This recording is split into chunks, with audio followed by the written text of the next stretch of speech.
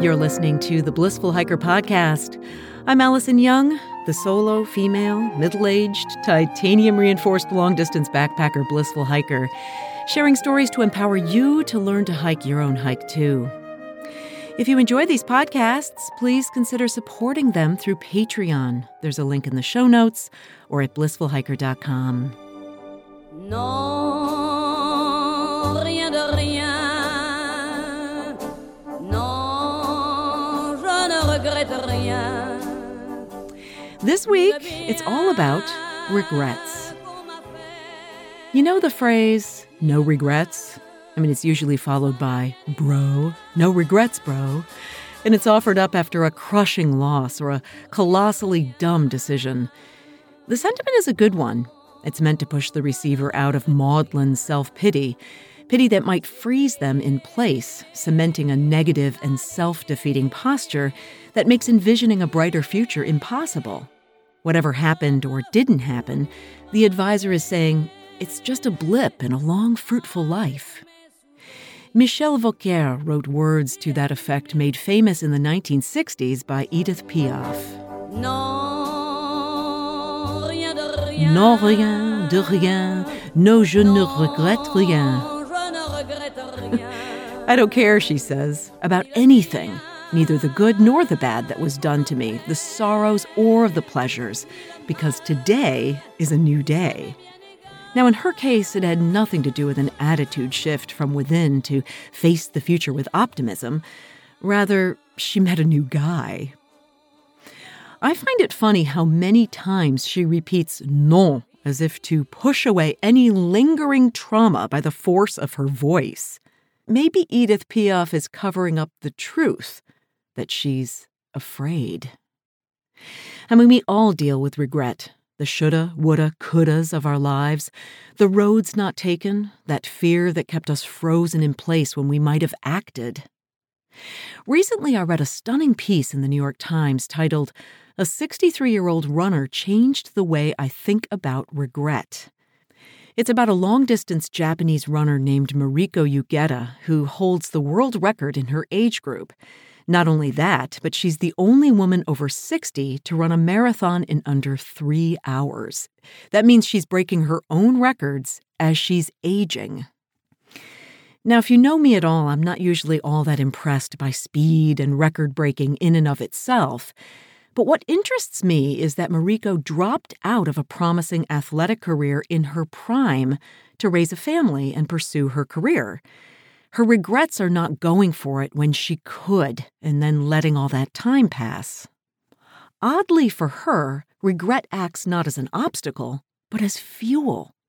She told the New York Times, "I don't think the feeling of regret is a negative emotion. What's negative are thoughts like, I can't run fast anymore, or I'm too old to do this.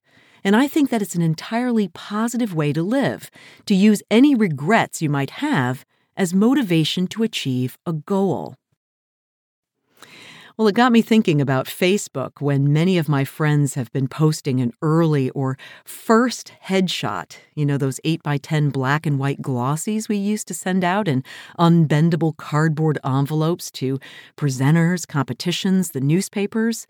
We don't do that anymore. It's really old school. So I posted one on Facebook from my 20s when I first moved to Houston. All the studio shots taken of me up to that point looked forced, almost noirish. This one was taken just by a friend in the outdoors in a courtyard. And I look natural, happy. I look just right.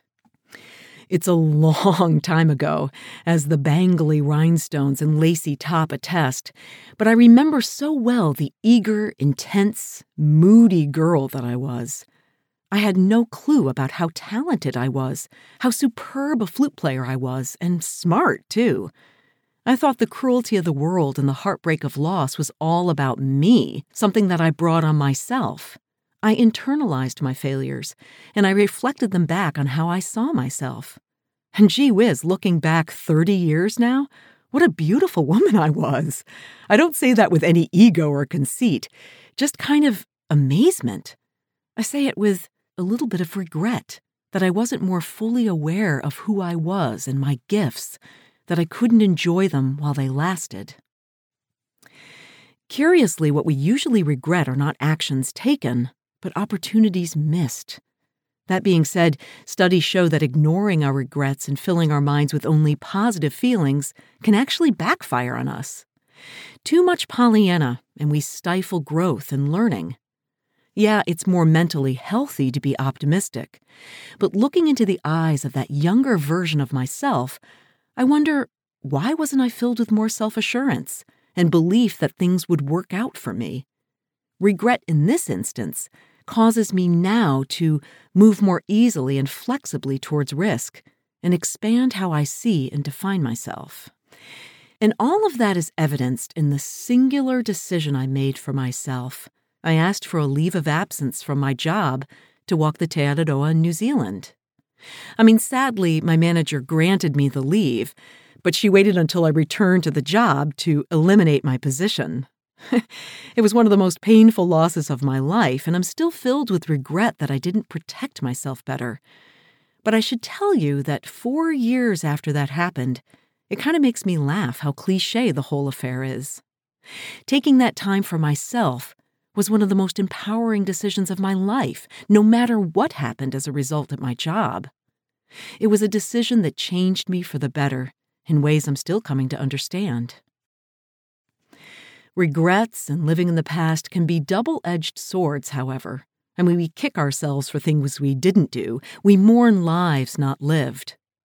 And yet we try to avoid regrets at all costs by making the perfectly correct choice, even though we're limited by the information in front of us at the time and the lens through which we see the world.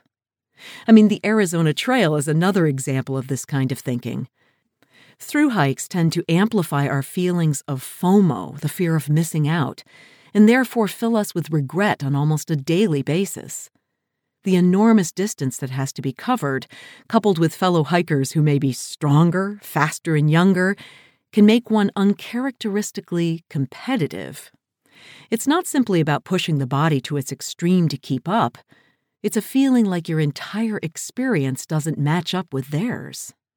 In this case, regret played a curious role, reminding me of the times I truly did miss out because I'd held on to a rigid belief that a thru hike only counts if every single inch is walked. The question really is, counts to whom? For the first time on the Arizona Trail, I happily skipped sections I knew I didn't have time to walk or I found utterly boring, knowing what I missed could be walked next season or not at all if something better came up. The odd thing is that I finished earlier than expected and I came home sooner, back to other activities that I love, hosting classical concerts, interviewing musicians, and playing my flute. Instead of freezing in my tent as winter weather moved in on a repetitive slog of the Kaibab Plateau, I celebrated Easter with family and friends. While Mariko Ugeta used regret over the past to fuel her success today, she does not live full-time in that negativity. She says, "It's a waste of time to think about days gone by. What's important is the here and now and the future."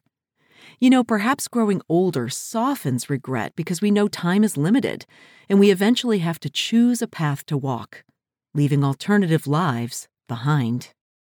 And besides, those tiny regretful voices might be the ones that inspire me to go on the next hike with an open mind and an open heart, and to anticipate that some days will be tough and negative feelings will come, but there will be so many amazing and unexpected encounters. So to be honest, I won't have the time to regret my choices.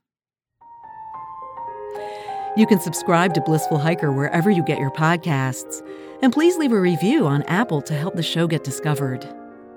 There's a picture of me from the 90s with those bangly earrings, and also the first episode of this podcast where I talk about why I decided to go on the Te Araroa and the risk that I took.